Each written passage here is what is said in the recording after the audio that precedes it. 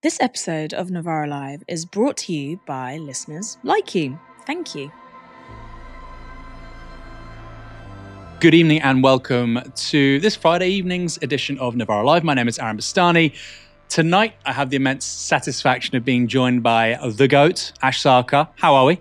I'm okay. It's been a horrible week of news, and I'm glad at the very least that I get to unpack it all with you. I'm glad to. I have to say, actually, this has probably been the hardest week for me in this job ever. Personally, politically, it's been incredibly tough. Obviously, my thoughts to everyone affected by this and to everyone who feels the same way that Ash and I do, but also my feelings, my compassion, my sentiments are particularly with Britain's Jews. Shabbat Shalom. This is the end of a very tough week for you, your friends, your families. And I hope brighter days are around the corner. Coming up later tonight, we discuss the latest from the UK government's position on events in Israel-Palestine. We'll also look at other European nations and the different reactions from their leaders. And a former Labour staffer has made an interesting admission about the 2017 general election. Stay tuned for all of that. First story. Israel has ordered 1.1 million Palestinians to leave northern Gaza. This was the moment the Israeli Air Force dropped thousands of leaflets over the territory, instructing Palestinians in the north of Gaza to move to the south within 24 hours. In a joint press conference with US Defense Secretary Lloyd Austin, Israel's Minister of Defense, Yoav Gallant, gave this justification for the order. I would like to remind all of us what happened less than a week ago.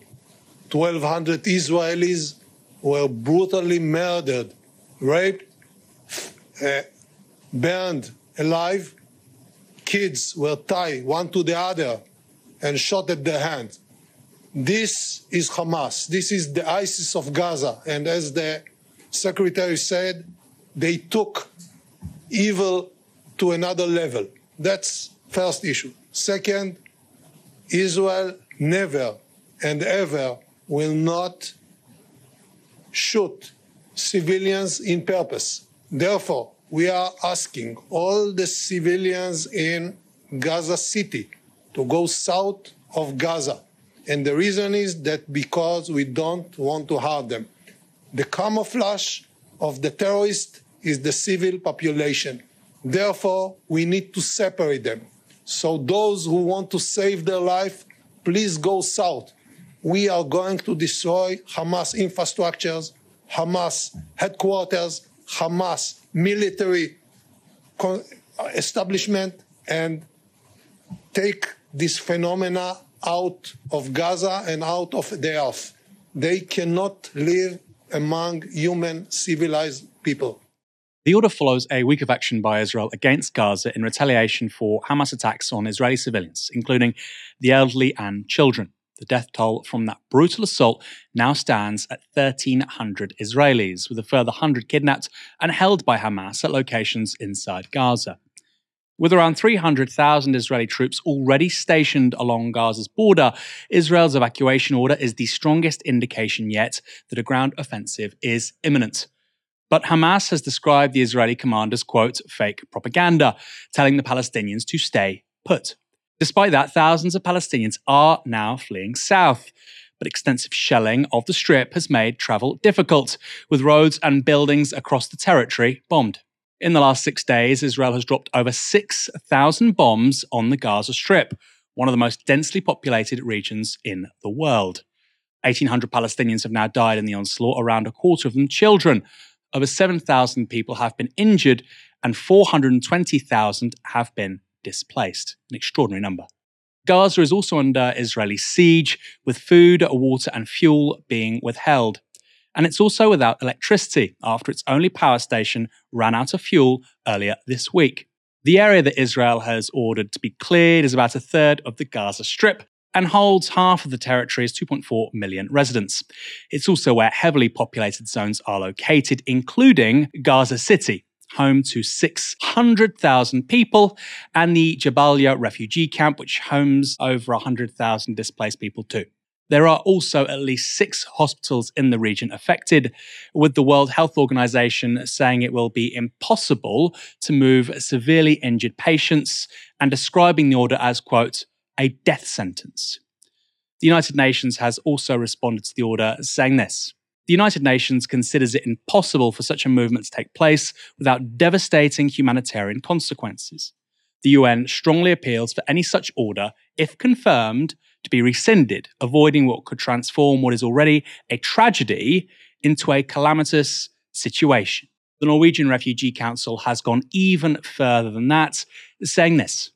The Israeli military demand that 1.2 million civilians in northern Gaza relocate to its south within 24 hours, absent of any guarantees of safety or return. This would amount to the war crime of forcible transfer.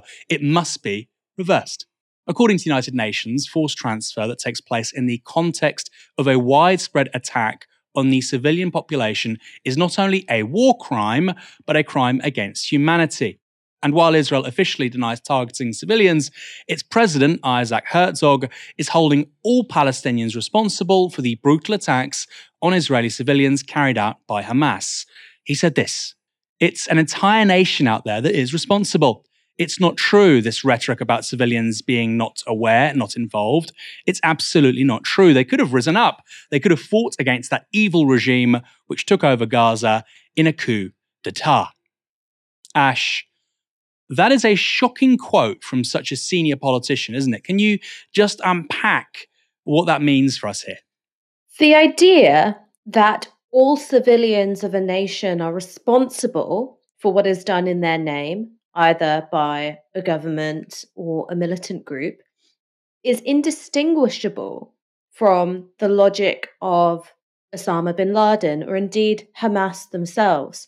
It's this idea which is incredibly prevalent amongst the Israeli government at the moment, that war crimes are legitimate in the face of legitimate grievance. Now, that is not how international law works, and I think for many of us, we would say that's not how morality works either. But this idea that there is no such thing as an innocent civilian if they're Palestinian, it is, I think, once more, part of the language and the rhetoric which can form the basis for genocide, if not genocide, ethnic cleansing. Gallant earlier this week talked about the people in Gaza as human animals, that a complete siege of the territory was necessary because these people are human animals. That's the kind of dehumanizing language which wouldn't be out of place ahead of the Rwandan genocide. Indeed, it wouldn't have been out of place in 1930s Germany.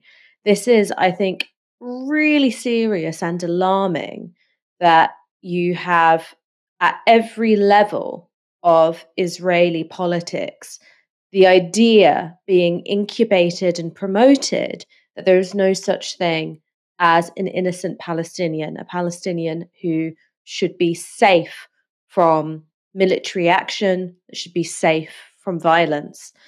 And one of the things that I wrote earlier today in an article that you can read at Novara Media is that this forcible transfer of over 1 million Gazans, it is a second Nakba.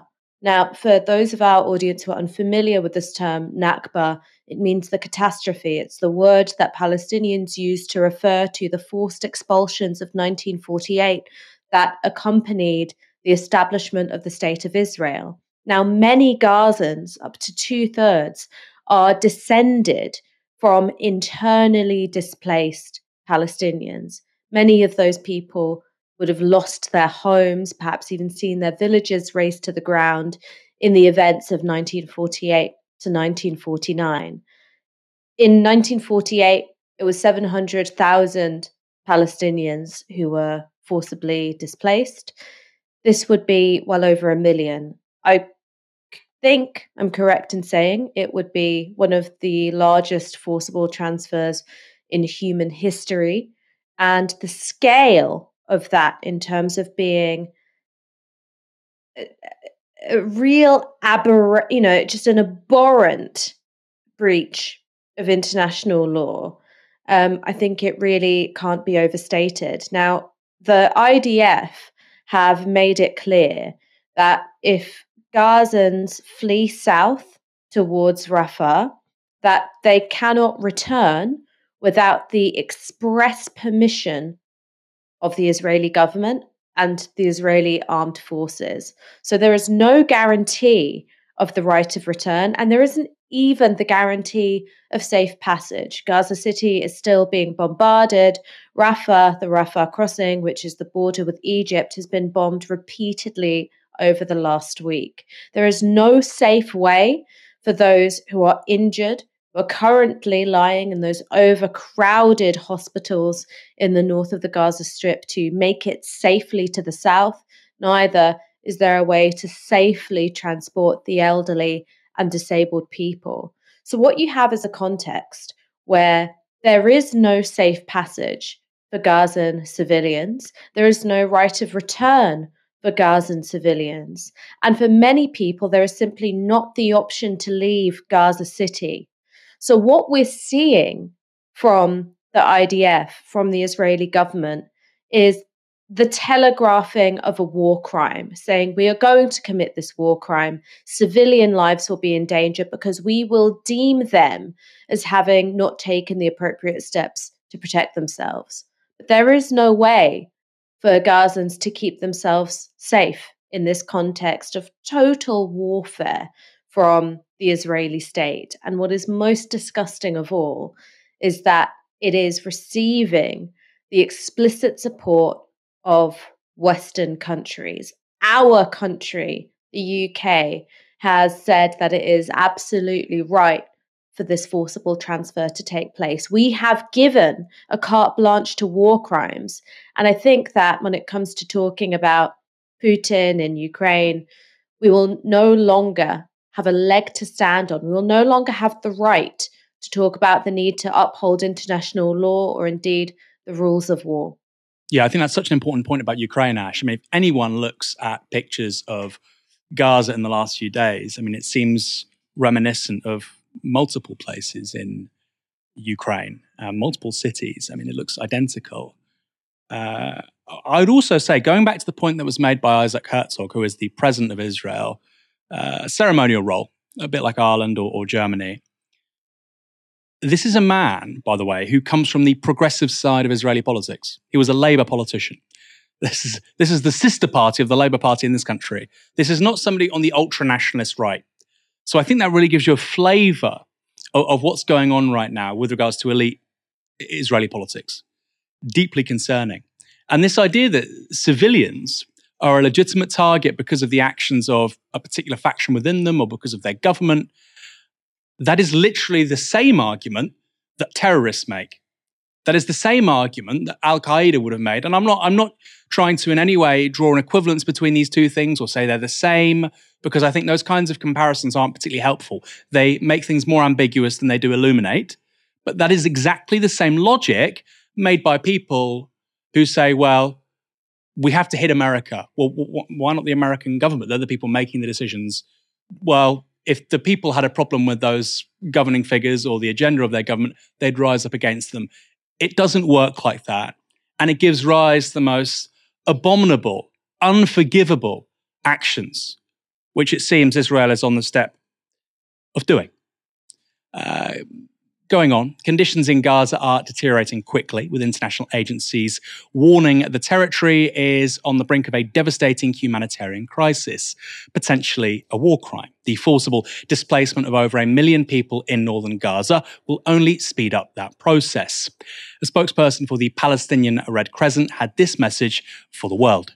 Urgent appeal to humanity. The Palestine Red Crescent Society calls on the world leaders and the international community to intervene immediately to prevent a humanitarian catastrophe that is unfolding right now. The order from Israel for more than 1.2 million people in Gaza to evacuate is shocking and beyond belief.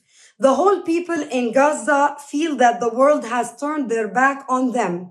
We don't have the means to evacuate the sick and the wounded people in our hospitals. or the elderly and the disabled. There are no safe place in Gaza. Humanity is on the line. The world must intervene to stop this catastrophe unfold in the next few hours. War is not the answer. Killing civilians and destroying civilians' infrastructure is not the answer. All parties must abide the laws of war and protect the civilian population. Elizabeth El Nakler is the mother-in-law of Scottish First Minister Humza Yousaf. She is currently trapped in Gaza after visiting relatives there. This will be my last video. Everybody from Gaza is moving towards where we are. 1 million people, no food, no water. And still they're bombing them as they leave. Where are we going to put them? But my thought is, all these people in the hospital cannot be evacuated. Where's humanity? Where's people's hearts in the world to let this happen in this day and age? And may God help us. Goodbye. Just astonishing. And I think it really conveys the extent of what's going on. Gaza, in terms of its proportions, is really the full extent of East London. If you go from sort of inner London all the way out. And it has a population approximately the size of Wales. So if you imagine the logistics of what these people now have to do, an extraordinary number of people in a tiny space, it defies belief. And many Western governments have given it the green light. This BBC report gives an insight into the extent of the devastation in Gaza. My name is Adnan El-Borsh, a reporter for BBC Arabic and a resident of Gaza. Here in Al-Shifa Hospital, bodies lay everywhere. The injured scream for help. You can never forget these sounds. Among the dead and wounded, my cameraman Mahmoud has seen his friend Malik. Malik has managed to survive, but his family have not. This is my local hospital. Inside are my friends, my neighbors. This is my community. Today has been one of the most difficult days in my career. I have seen things I can't never unsee. This young girl's home was destroyed. Her relatives have been killed and she needs help. My daughter is the same age. I want to give her a hug. In the chaos, we try to understand what is going on. A mother called Muhammad sits next the bodies of her family. We were sleeping and they bombarded our house like everyone else. We don't have any resistance fighters in our building. All the building is full of residents. 120 people live there. The corridors of Al-Shifa Hospital are filled with bodies. The morgue can no longer cope. The bodies of the dead have to be laid on the floor outside the hospital entrance. You never want to become the story, yet in my city, I feel helpless, as the dead were given no dignity and the injured are left in pain. Adnan El-Borsh, BBC News, Gaza. And even as Palestinians flee northern Gaza, the bombs keep falling. This Reuters footage shows the aftermath of a strike on a major road in Gaza City. Cars were hit by an Israeli bomb as they attempted to flee the city. In other words, to do what the Israeli government is asking them to do. It's now also emerged that forcible removal may not be the only war crime Israel is committing in Gaza. This video purports to show the use of white phosphorus munitions over Gaza City. White phosphorus is a toxic, wax-like substance that burns at 800 degrees Celsius, hot enough to melt metal. When it makes contact with human skin, it can burn it down to the bone. And when absorbed by the bone, it causes multiple organ failure. A Human Rights Watch have now analysed videos taken in Gaza City and along the Israel-Lebanon border and have accused Israel of using the substance in densely populated civilian areas. The organisation's Middle East and North Africa director, Lama Faki, said this. Any time that white phosphorus is used in crowded civilian areas, it poses a high risk of excruciating burns and lifelong suffering. White phosphorus is unlawfully indiscriminate when airburst in populated urban areas, when it can burn down houses and cause egregious harm to civilians. To avoid civilian harm, Israel should stop using white phosphorus in populated areas. Parties to the conflict should be doing everything they can to spare civilians from further suffering. The Israeli Defense Force have denied using white phosphorus in Gaza. Joining me now is Asad Rehman from War on Want, a UK-based human rights organisation with decades of work supporting human rights organisations in Palestine. Asad, thanks for joining us this evening. Thank you, Aaron. First question, obviously you've got lots of connections, lots of contacts on the ground.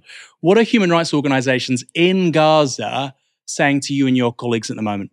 Well, I think it was best summed up by actually what Elizabeth said, where is the humanity?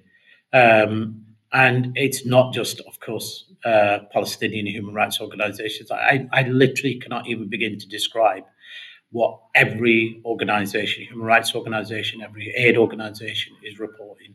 All of them reporting, not just their colleagues in Palestine are basically huddling together, saying goodbye to their friends and families. They don't know if they're going to be alive in the next hour or by the next day. And as your pictures were showing, we're seeing whole families, literally every person, every child, every parent, grandparent, aunt, uncles, are being pulled from destroyed buildings, killed in what are indiscriminate bombing by one of the most powerful armies in the world, which has made it explicitly clear that its goal is to pulverize Gaza. It is beyond it's beyond shocking. And let me just quote you one message from a Palestinian doctor. He said, if I die, remember that we were individuals, humans. We had names, dreams, achievements, and our only fault was that we were classified as inferior.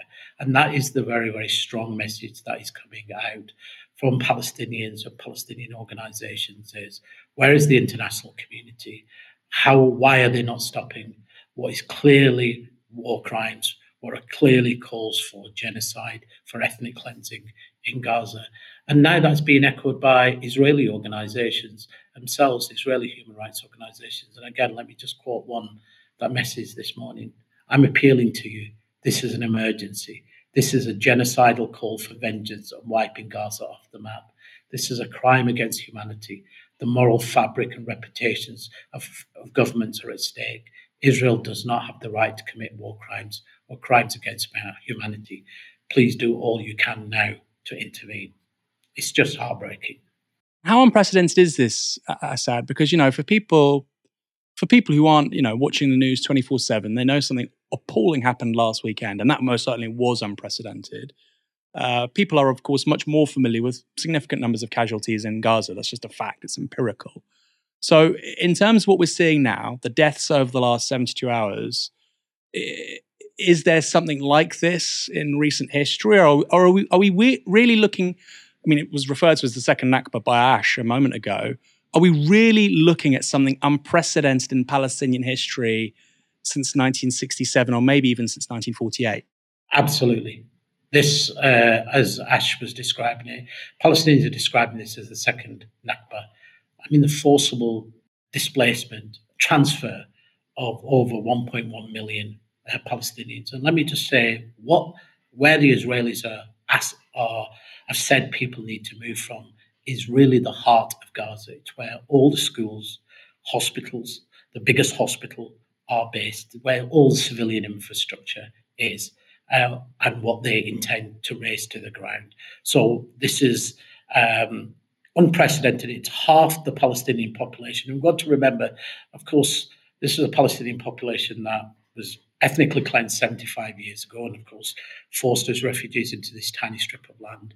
But 50 years have been subject to a brutal occupation, of which 16 years has been total siege. And then, of course, in this last few days, we've seen air or water, medicines, food, electricity being deprived. I don't think we've ever seen this combination of the deliberate and I think genocidal intent in terms of around ethnic cleansing, and not hidden. I mean, that's, I think, the most striking thing about this, is that we are seeing it unfold on our television screens. Israel is not hiding what it's doing, it's saying it very, very clearly, and it's saying it with the support of many Western leaders who are either staying silent or are actively green-lighting what is taking place. And Assad, one final question. Ash mentioned a moment ago that there is no guarantee that people will have a right of return to northern Gaza. And of course, this is something that the Palestinian people have been through before. What are people telling you from Gaza, human rights organizations and so on? How much faith do they have that they will be permitted at a certain date in the future to be able to return to the north of the Gaza Strip?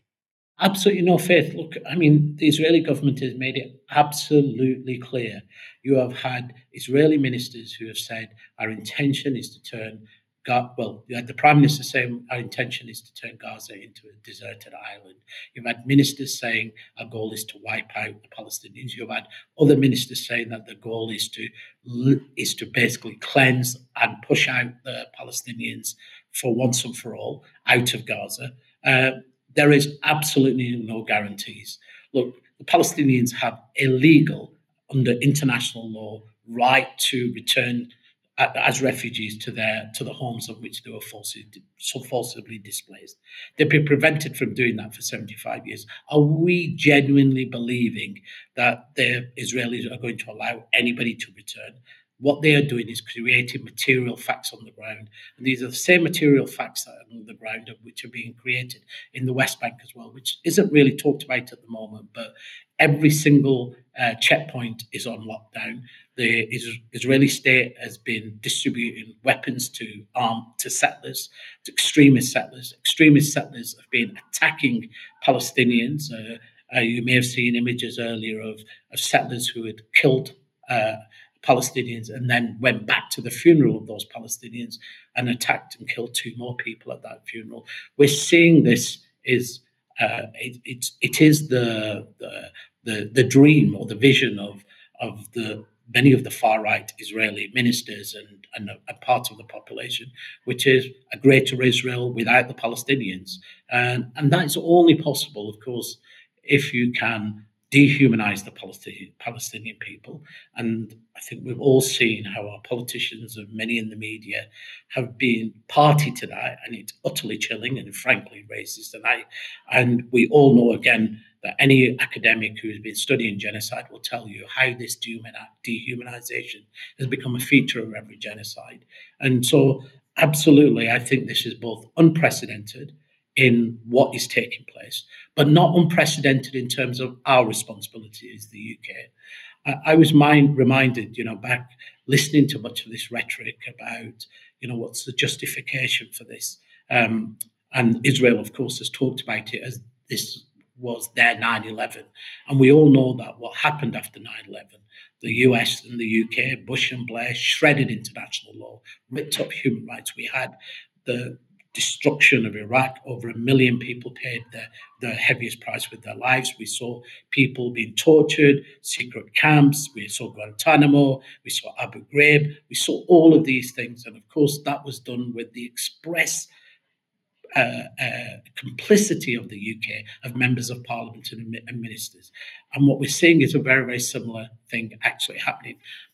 To have the Defence Secretary, Grant Shapps, explicitly say that he supports and the UK government supports the Israel's plan in terms of the evacuation. And in fact, is ordering a warship, and he said, we support Israel's evacuation order and its military activities. We're going to dispatch a UK military package to the region to deliver practical support to Israel. And of course, from the leader of the opposition, Sarkar, we haven't had a single word being uttered today about this, although over the last few days, as you know, that both of them, both him and the Shadow Attorney General, both human rights lawyers, both attempted to deny that war crimes were being taking place, even though they know that the deliberate targeting of civilians, deliberate targeting of civilian infrastructure, the express the bans on food, water, electricity, medicine are all war crimes. They couldn't utter that word. They couldn't bring themselves to actually recognise the reality in it. I think it's utterly shameful that the UN human rights officials had to remind British politicians and say, you cannot do this, you cannot say this. You know full well these are human rights violations. And I think the parallel between, when we know how the same politicians responded to similar situations in Ukraine and, of course, in Syria, where they condemned the same approach and called them war crimes, and in fact asked the International Criminal Court to open investigations and bring those responsible to justice. The UK has actively blocked similar investigations into Israel, and so we know that Israel acts with impunity. So I have to say that if the Palestinians are forcibly displaced from the north of Gaza or out of Gaza totally, they will never be allowed back in. And there are many analysts who say that one of the strategies is basically to pressure the Egyptian authorities to open the border at Rafah, to displace the Palestinians into the Sinai and say, well, now it's an Arab problem. It's an Egyptian problem. It's no longer our problem. And, as you know, Egypt is in a dictatorship. It's in dire economic trouble. And from what we understand, lots of pressures are also being brought on Egypt. So I think we're seeing something quite unprecedented unfold in front of our eyes. That was Asad Rehman from A War on Want. Really, really informative. Just to go over a few things that he said. The Gaza Strip is 2.4 million people. They have no way of leaving. The only way they can leave is if they die. Or, of course, if they go into Egypt, which is the point that Assad left us on. And additionally, he compared it to 9/11. We don't really talk about this enough, but the United States suffered an abject act of barbarity on September 11th, 2001. And its political leaders proceeded over the next several decades, over the next 20 years, frankly, to make a series of decisions which made the United States and the world less safe. I personally think that is now being repeated. If you're watching this and you like what we're doing, if you think we need a new media for a different kind of politics, if you think we need a people-powered media, then support our work. Go to novaramedia.com/support, make a one-off payment, or you can make a monthly payment, become a supporter. That's what we ideally would like you to do if you can afford to do so. And if you can't, that's not a problem either. The link for that is in the description. Help us build people-powered media. Go to novaramedia.com/support. Let's quickly turn now to the international reaction to Israel's order to evacuate North Gaza. US Defense Secretary Lloyd Austin is in Israel, where he held a joint press conference with Israeli Defense Minister Yoav Gallant. Here's what he said.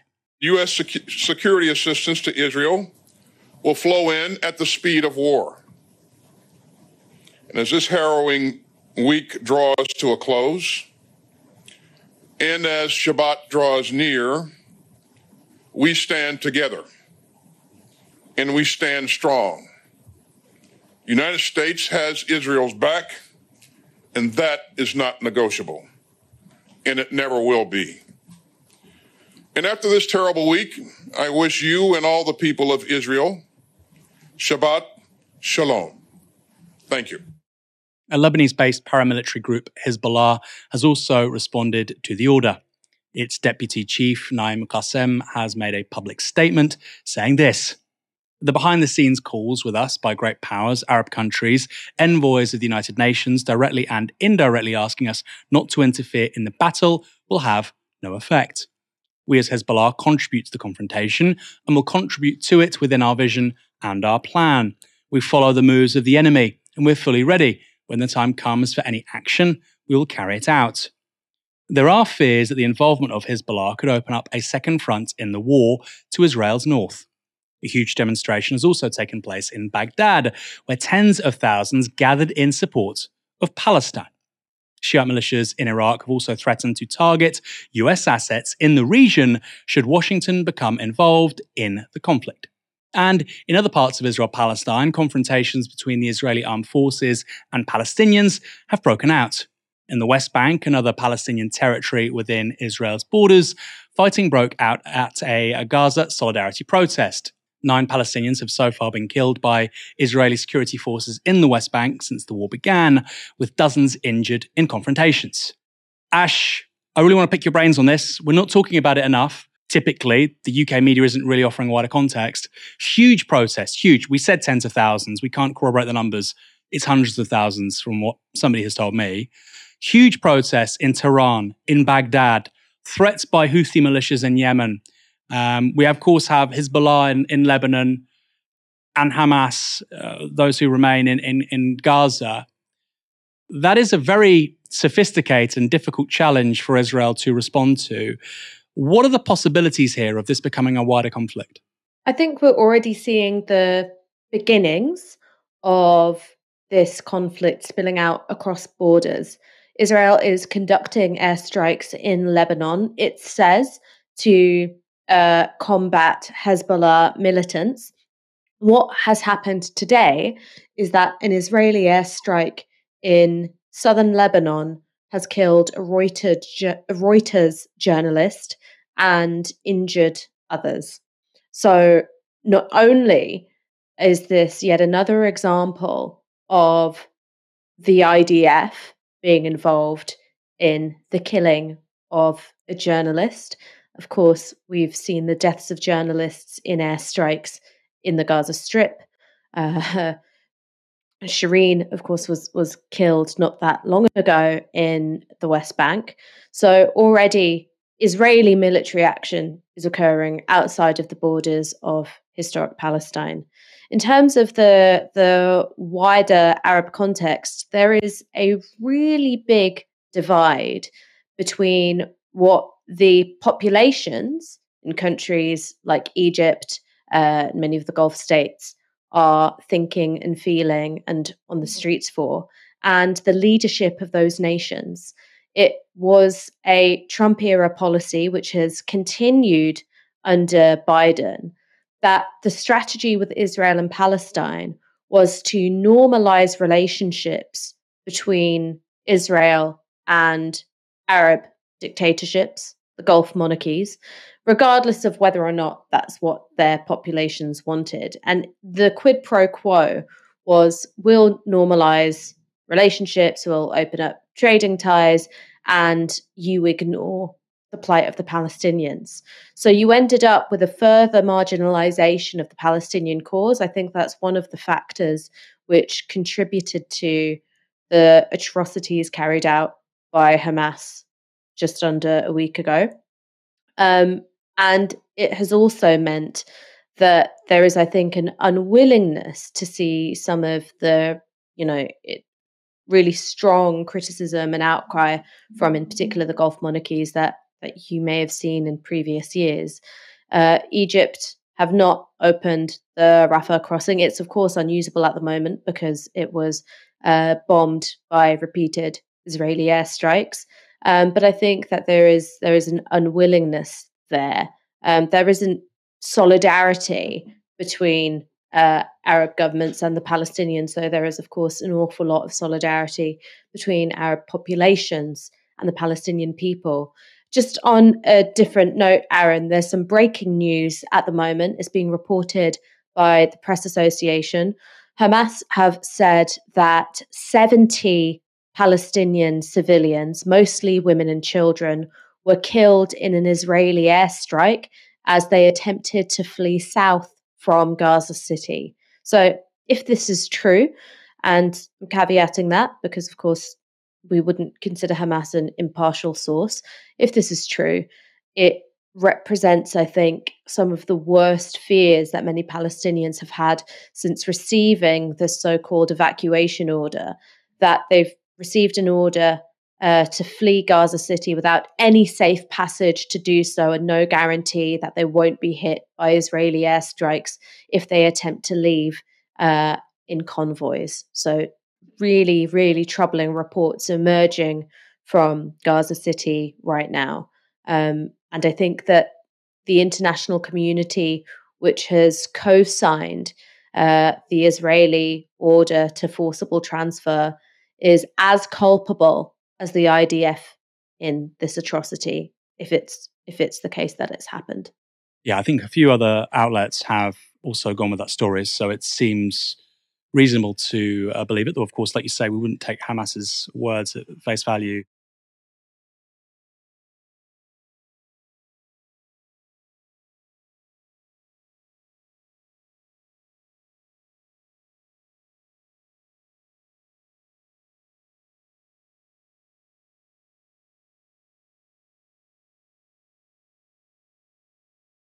On Radio 4's Today programme, Michelle Hussein pressed Defence Secretary Grant Shapps for the UK's position on the forcible transfer of more than 1 million Palestinians out of northern Gaza. In recent times, there has never been an order of this kind. It amounts to moving, to wanting the population of half of the territory of Gaza not to be there anymore. Does the UK government support that order?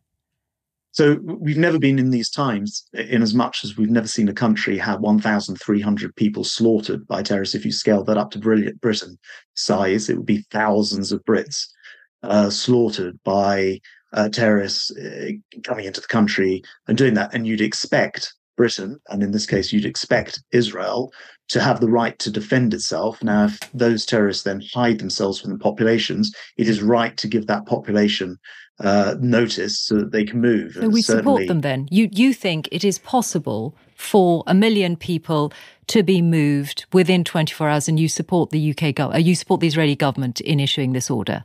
Well, I think it's absolutely right that the Israeli government are providing warning to citizens. That's not, I'm afraid, a luxury. No, about the order itself. Just tell us what the UK government thinks of this order. So we support it, right? Right. Okay. Just so everyone's absolutely clear, the UK government supports Israel in ordering 1 million people to move out of half of Gaza in 24 hours. The UK government supports Israel in providing advance notice that Hamas are hiding within a civilian population, where, by the way, they're also holding capture those people who they kidnapped at the weekend. You're not answering my question, so I'm still not sure whether the UK government supports this order of the Israeli military. I think you're literally the only person listening to this who would be confused by this. I've just said that the UK government supports Israel's right both to defend itself and in this way, and that Israel is providing advance warning of military action in order for people to move themselves out of the way.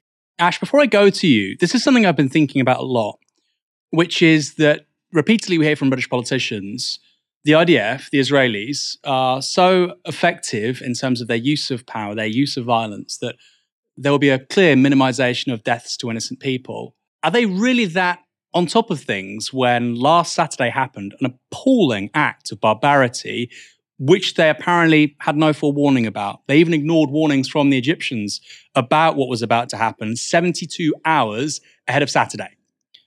But it's this same security apparatus which is going to so competently precision strike just Hamas strikers. Nobody else is going to die. They didn't know any of this was happening a week ago, but now they're so adept that no innocent people will get killed. That strikes me as patent nonsense. Ash, what did you think of this exchange more generally? Well, just to respond to your original point about, the technological brilliance of the IDF and, their laudable moral restraint. If they've got the capacity to be so precise, why is it that 19 members of the same Palestinian family were wiped out in an airstrike on a refugee camp in Gaza? Why have there been airstrikes on residential tower blocks, and some Palestinians reporting that airstrikes took place before they received any warning from the IDF to evacuate? By the way, the warning to evacuate means that you've got 10 minutes, sometimes less. Can you imagine? Can you imagine being in your home with your family, being told you've got 10 minutes before your home will be destroyed?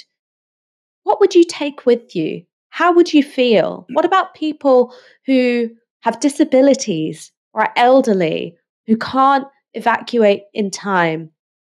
There have been reports of people who, in evacuating, forgot to take clothes with them, tried to get back to get some of those basic necessities that you'd need to survive fleeing your home, and were then subsequently killed in the airstrike. So if that sounds like precision targeting to you, it makes it worse because it means that there is a degree of callousness, a premeditation in the killing of civilians on the part of the IDF.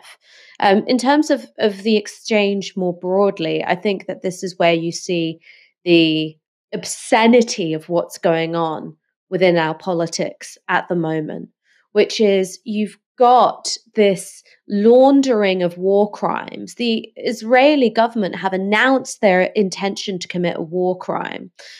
Forcible transfers are considered a crime against humanity. And what passes for an excuse is, well, they gave warning to do so. Now, I recall the Irish Republican Army giving warnings ahead of their bombings. That wasn't an excuse that the government accepted, which would therefore have meant that those bombings were lawful. It's not something which in any other context would be considered an appropriate excuse. And I'm glad that Michal Hussein pushed and said, well, what do you think of the order? And all anyone can fall back on is the same old tired platitudes of Israel's right to defend itself.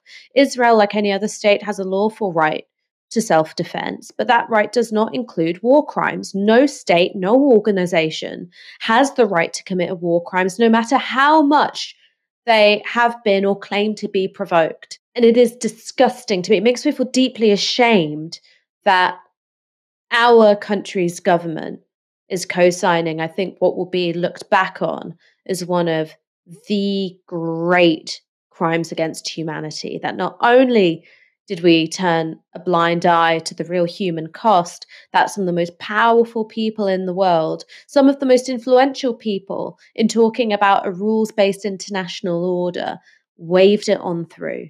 Yeah, I think this idea of proportionality as well, it's equivalent to somebody losing a few members of their family. They're murdered, obviously an appalling thing, and then identifying the neighborhood of where the murderer comes from without knowing them and killing the entire neighborhood. You have a right to seek justice through lawful means. Of course you do. You do not have a right to, break the law in a way that is completely disproportionate to what's happened. And again, what happened last weekend in Israel, I say it again and again and again, it was the most extraordinary event to happen, arguably in the history of Israel since 1948. It was the largest number of Jewish people to die in a single day since the Holocaust. But tens of thousands of people dying in the Gaza Strip over the next month is not going to help that. And it's certainly not going to stop it happening again. Let's go back to that exchange with Grant Shapps and see where things go next. How does the UK government expect people who are elderly, sick, disabled, or in hospital to move out of northern Gaza in 24 hours? Well, look, sadly, when Hamas went in the other way around, there weren't any of these options. They went to just murder people. Now, the option for Israel is either to just ignore this and allow it to happen again, or actually deal with Hamas.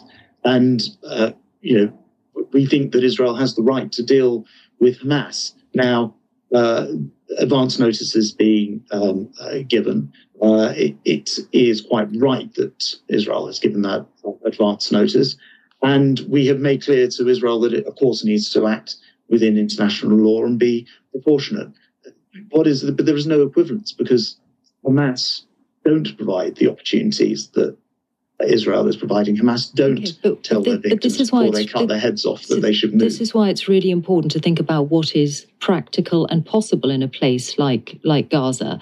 And no one who has ever been there or knows it thinks that it is possible because roads are destroyed, homes are destroyed, neighborhoods are already flattened, people have little food, almost no fuel. And yet you believe that they will all, 40,000 people an hour, will be able to move in the next 24 hours? Well, look, first of all, you're assuming that everything instantly starts in 24 hours. Well, that's the deadline the Israeli military has given. We're only going off what they're saying. It's good that they provided information in advance, and as I've repeatedly said, Hamas certainly didn't do that before they went and slaughtered people. But secondly, we don't know the detail of the Israeli plan. We do know, and President Biden downwards has made it clear that Israel will need to comply with international law. And I would have thought a good start is to warn people in advance that the area that they're in is likely to be part of a attack where the Israelis are trying to get hold of the Hamas terrorists, who you don't seem to be particularly interested in. And the BBC seems to refuse to call terrorists, even though the British Parliament has legislated that they are terrorists, which is a question I haven't heard the BBC answer yet. Have you not seen any of the coverage on the BBC of the atrocities, the dead, the injured, the survivors? Yes, I have. So how can you say that we're not interested in those atrocities? Well, I read, I think it was a very unfortunate article, I think it was by John Simpson, explaining why, although the British Parliament has legislated Hamas as a proscribed organisation and a terrorist, the BBC think it's not appropriate to call them terrorists. Are you aware of the Ofcom code and the rules for all broadcasters? Of course. Okay, so you'll know that the Ofcom Broadcasting Code requires that news in whatever form is reported with due accuracy and presented with due impartiality. Broadcasters are not the same as newspapers, and indeed all UK broadcasters stick to the same language around terrorism and these groups that the BBC is. We are not unique in this. So I think you are suggesting that whatever group is on the UK's list of prescribed groups at any time, that broadcasters should mirror that language. I think it's pretty clear. And I said, just been to NATO and seen the evidence, seen the videos of innocent people being beheaded, and their pensioners being flagged off and taken as hostages. I think it's pretty clear that's terrorist activity, and I think it's pretty surprising not to hear it being called that. It's an interesting debate. Michelle Hussein is right to say that the BBC aren't alone in doing this. Ash, what did you make of this entire exchange? It really brought home for me two things. Firstly, the BBC on international affairs is pretty good. On domestic politics, I'm not the biggest fan, but on international affairs, it's very good. That's why it has a global audience of 500 million people. And secondly, compare the IQ and the perspicacity of Michelle Hussein to Grant Shapps. It really is quite concerning about the caliber of our politicians, isn't it? I thought that it was very revealing when Michelle Hussein was asking, well, have you seen the images that have been coming out of Gaza? And Grant Shapps said, yes. And, are you not interested in that? And then there was deflection, there was prevarication, and there was a return to these platitudes about Israel's right to defend itself. Because once more, just had some breaking news. Médecins Sans Frontières have reported that the Al-Auda hospital in Gaza has been given just 2 hours by the IDF to evacuate. As we've said, there is no way to safely evacuate Gaza City at the moment, less so for a hospital full of critically ill people.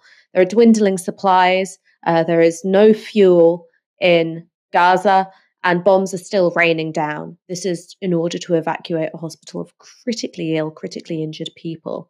And I think that it's exactly that detail that hasn't been put enough to British politicians. And you've seen in that clip the way in which Grant Shapps squirms when he's having to be confronted by some of the realities of what's going on in Gaza, because you can no longer uphold this myth that what's being done by Israel is within international law, that it's proportionate, or that it falls within the right to self-defense. It is a web of lies which evaporates upon contact with any kind of reality. So I'm glad that those were the kinds of tough questions being put to Grant Shapps. I just wish that there was more forthrightness on the part of the BBC to say things like the Norwegian Refugee Council labels what's going on as a forcible transfer, which is a crime against humanity. The BBC will say Hamas is described as a terrorist organisation by others, so it would not be a breach of impartiality to say that what's going on, the evacuation order, is being described as a forcible transfer, therefore a breach of international law and a crime against humanity. We are going to go on a little bit longer than usual. We did this also on Tuesday, I think. We'll probably be going to around 7:20. We've got a few more stories, so stay tuned for that. Before we go on, we've got 3,300 of you watching. If you don't already, consider supporting our work here at Novara Media to build people-powered media, go to novaramedia.com/support. The link is in the description below. The French government has announced a ban on all protests expressing solidarity with Palestine. Despite the order, thousands of protesters gathered in Paris and other cities in France on Thursday to express their support for Palestine. These scenes were shot at the Place de la République in central Paris. Soon, police turned up to end the protest, making 10 arrests wearing riot gear. They tried to disperse the crowds using water cannons, batons, and even tear gas grenades. Ash, can you see something like this happening in the United Kingdom, where we have the government trying to curtail the right to peaceful, lawful assembly? We're already seeing the government attempt to curtail peaceful, lawful assembly. That's been the nature of the legislation that they pushed through, meaning that there is an incredibly low threshold for police dispersing or criminalizing peaceful protest. And just look at what Suella Braverman's been coming out with this week. She's been talking about making it a criminal offense to wave the Palestinian flag, to make it a criminal offense to chant from the river to the sea, Palestine will be free. The Conservative Party has been ramming through legislation to make it more difficult to support the boycott, divestment, and sanctions movement. And that's before you get to, I think, a media campaign to pick on individuals who are tweeting, who are posting things which are supportive of Palestinian rights, indeed the Palestinian right to resistance, and holding them up as public hate figures. That is sort of incorporated into this wider moral panic around left-wing anti-Semitism. And what do you call that if not a government, and wider than the government, a political class backlash against free expression and peaceful protest? I do hope that the protests which are planned tomorrow remain peaceful. And what that relies on is a lack of police provocation and antagonism as well. You and I, Aaron, have been on protests all our lives, really. And we've seen that quite often when you see media images of aggressive protesters, that what's led up to that is often hours and hours and hours of police antagonism, sometimes police violence. So I do hope that the police understand that is their job to facilitate peaceful protest and not to try and turn it into something which is more hostile. So there's Emmanuel Macron banning displays of Palestinian solidarity. And our own political leaders appear to support Israel's bombardment and blockade of Gaza. But another senior politician has shown more courage. Take a look at this interview with Ireland's Taoiseach, Leo Varadkar. What would you say to her about what's happening in Gaza at the moment? The bombardment, the blockade, is it proportionate, the response? Well, I believe Israel has the right to defend itself, but Israel doesn't have the right to do wrong. What do I mean by that? Israel is a country that is surrounded by enemies, brutal, savage groups like Hamas and Hezbollah, countries like Iran, often supported by Islamic fundamentalists and anti-Semites around the world. So Israel is under threat. They do have a right to defend themselves, but they don't have the right to breach international humanitarian law. And I'm really concerned about what I'm seeing happening in Gaza at the moment. To me, it amounts to collective punishment, cutting off power, cutting off fuel supplies and water supplies. That's not the way a respectable democratic state should conduct itself. So do you think they are breaching fundamental law? I believe by targeting civilians and by cutting off civilian infrastructure, that is a breach of international humanitarian law. And I think it's very important for us as Ireland to make sure that that voice is brought to the table at European Union level. So yes, Hamas should release all of the hostages immediately. Israeli citizens and dual citizens alike. Israel is entirely justified in going after Hamas in Gaza and elsewhere. But operations that clearly affect civilians disproportionately are wrong. Cutting off electricity, cutting off water, That's not acceptable. And one thing we definitely need to see happen now, and we'll do anything we can through the UN to achieve this, is the opening of a humanitarian corridor between Egypt and Gaza. Ash, I've got a question for you. Why is common sense so rare with Westminster politicians? And yet you look at Mark Drakeford, they have their problems at the moment, but in recent years, the SNP have been, competent politicians who can present a reasonable face to the world. You look at Scotland, you look at Ireland, this gentleman is not on the left. He comes from a centre-right party historically. And it feels like, these are all countries or nations in our near abroad, and yet they possess a composure and an intelligence we simply don't see from Westminster politicians. I think the reason for that is that Westminster politics and Washington politics have been pretty substantively impacted by a project by Israeli advocates, by lobbyists for the Israeli state. Now, I'm not saying that in a sort of conspiratorial Israel lobby kind of way. There are lobbyists for Saudi Arabia. There are lobbyists for Turkey. Israel has its advocates and its lobbyists who work to try and shift political opinion and political policy overseas, like many other states also do. But it's been the project of Israeli advocates, Israeli lobbyists, and pro-Israel, civil society organizations to make it really difficult to factually describe what Israel is doing and to create a climate in which it is near impossible to push back on Israel's repeated breaches of international law. So I'm not just talking about this most recent crisis, but the ongoing illegal occupation, the de facto apartheid, which has been identified by Amnesty International, and the ongoing blockade of Gaza.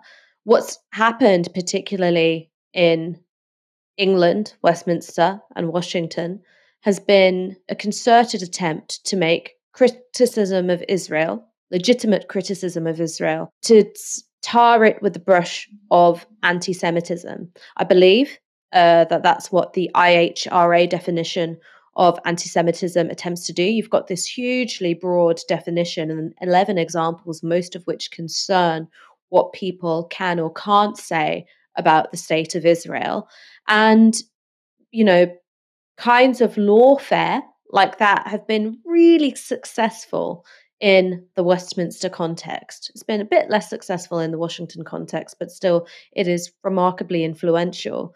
And I think because you haven't had the phenomenon of Jeremy Corbyn being attacked with the accusation of anti-Semitism in Scotland that's not been a part of Irish politics, it means that the centre-right and the centre-left can uphold, I think, some quite basic standards of liberalism, which is that attacks on civilians, collective punishment, breaches of international law are wrong. And it's a sign of how captured our institutional centre-left has been in this country that it is impossible to imagine Keir Starmer or the Labour front bench saying anything like what the centre-right Leo Varadkar is saying. I think when it comes to the SNP is obviously a very, very broad coalition ranging from so-called tartan Tories to people who would describe themselves as socialists. Humza Yousaf has been, more on the progressive end of his party. And also I think it is really meaningful that he has family that's currently trapped in Gaza.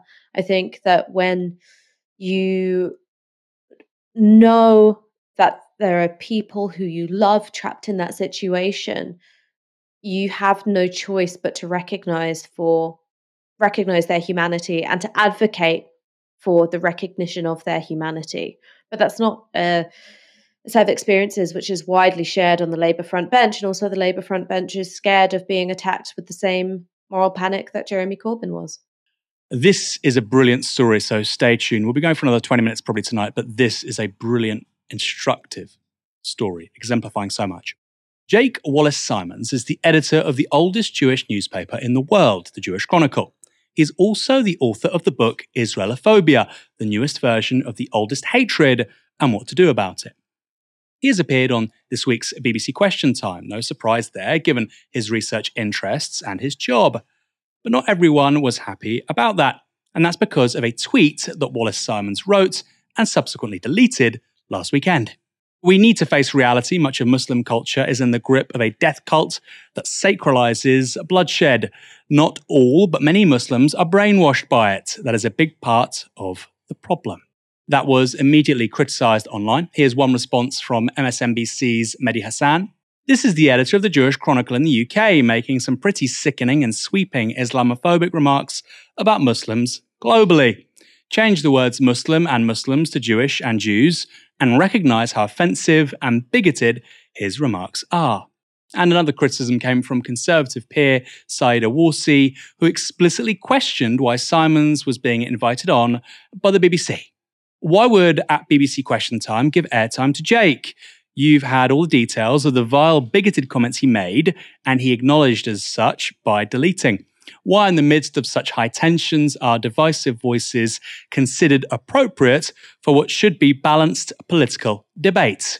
Now, speaking personally, I have no problems with Mr. Simons appearing on Question Time, provided, of course, that he's questioned about that tweet. Unfortunately, that's precisely what happened. It has come to my attention a tweet that you put out just a few days ago, which you then deleted, which has offended many as Islamophobic and has used terms I can't actually repeat here on this programme. So I want to ask you, do you still stand by it or do you apologise for it? The problem is that they've been brainwashed by these jihadi fanatics. That is what I said. That is what I said. I said they were brainwashed. Muslim culture is a death cult. No. I said they were brainwashed. I said brainwashed. I have the tweet. Brainwashed by a death cult. And I said many, but not all. And you said much of Muslim culture is a death cult. I didn't. That's what you said. Those are the exact words. Well, I'm quoting the tweet. I didn't. Let's let him answer. Thank you. But what I would say is that that's untrue. But what I would add is that people got cross about it, and I understand that. I did delete it because tempers are so high, and I didn't want... And I'm...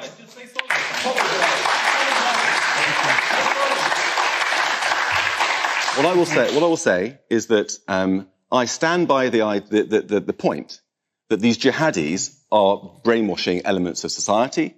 But if you're offended, sir, and if I've offended other people with a clumsy wording, I certainly apologise for that. I want to be friends and allies, not enemies. I didn't.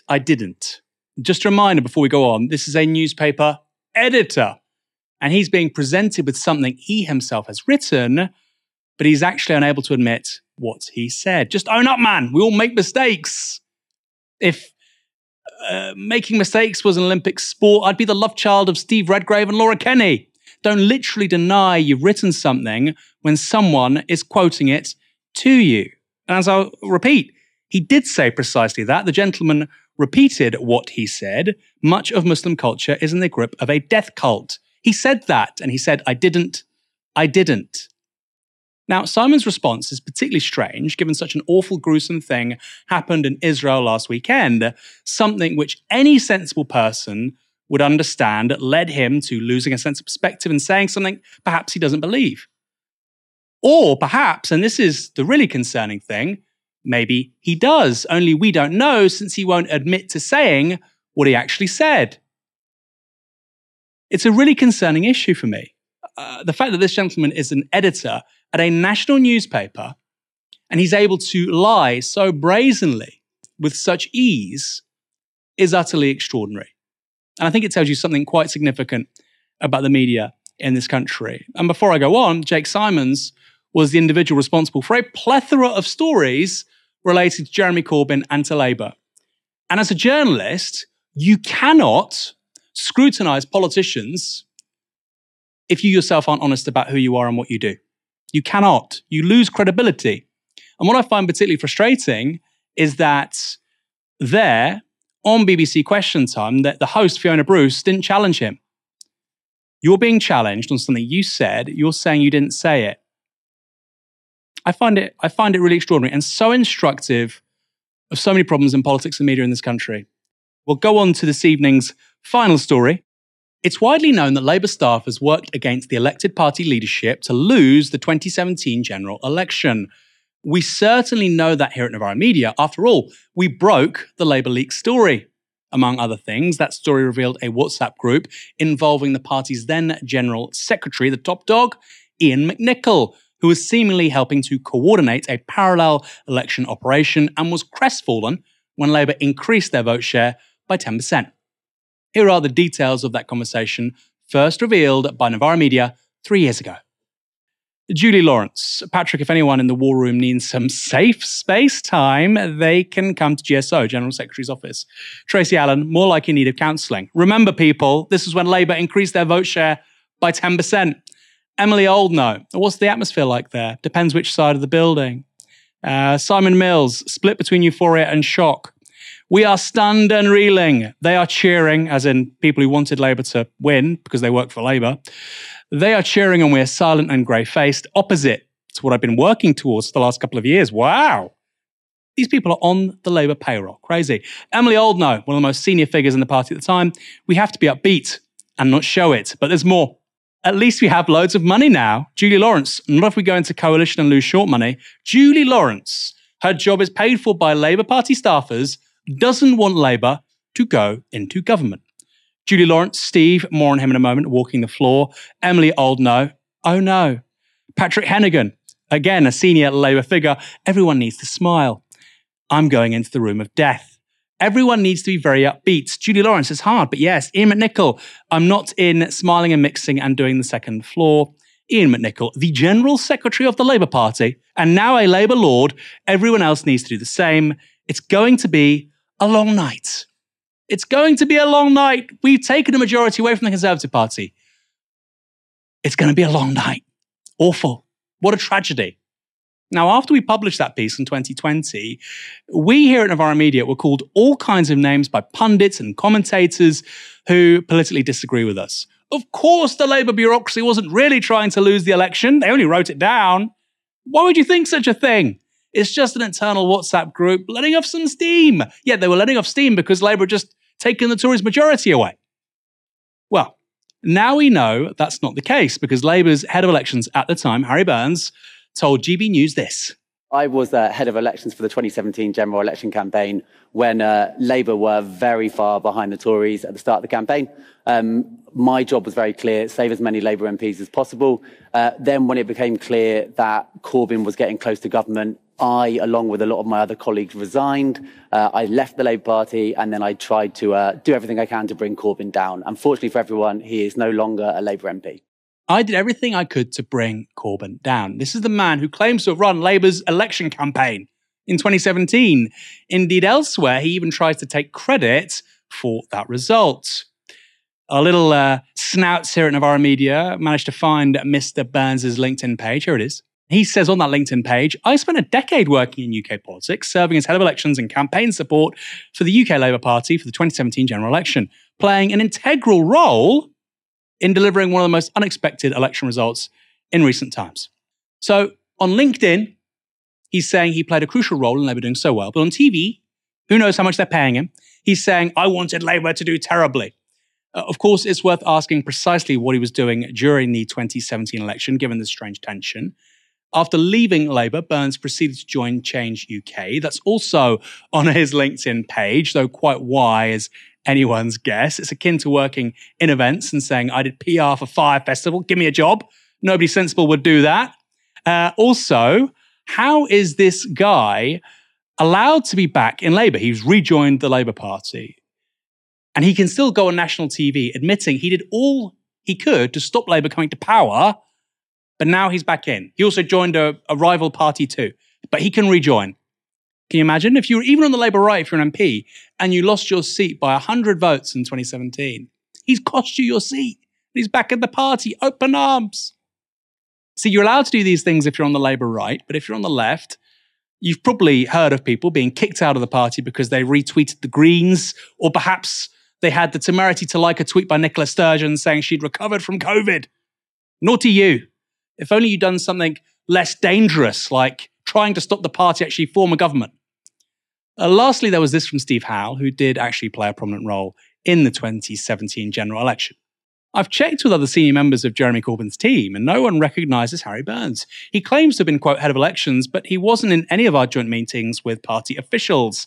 Either he was fairly junior or in an undercover role at Ergon House. So either he's a Walter Mitty-style character, or he was working on what was effectively a parallel election campaign, which the then Labour leadership didn't know about. That is also one of the charges we level in our piece from 3 years ago. Apparently that was also not great journalism. Nobody wants to follow it up. Not the BBC, not The Guardian, nobody cared. Here is an open admission by someone on television that they were working on an election campaign they wanted to lose, which I think undermines our entire democratic system. Anybody watching who wants to support our work, we're trying to gain 5,000 new supporters before the end of 2023.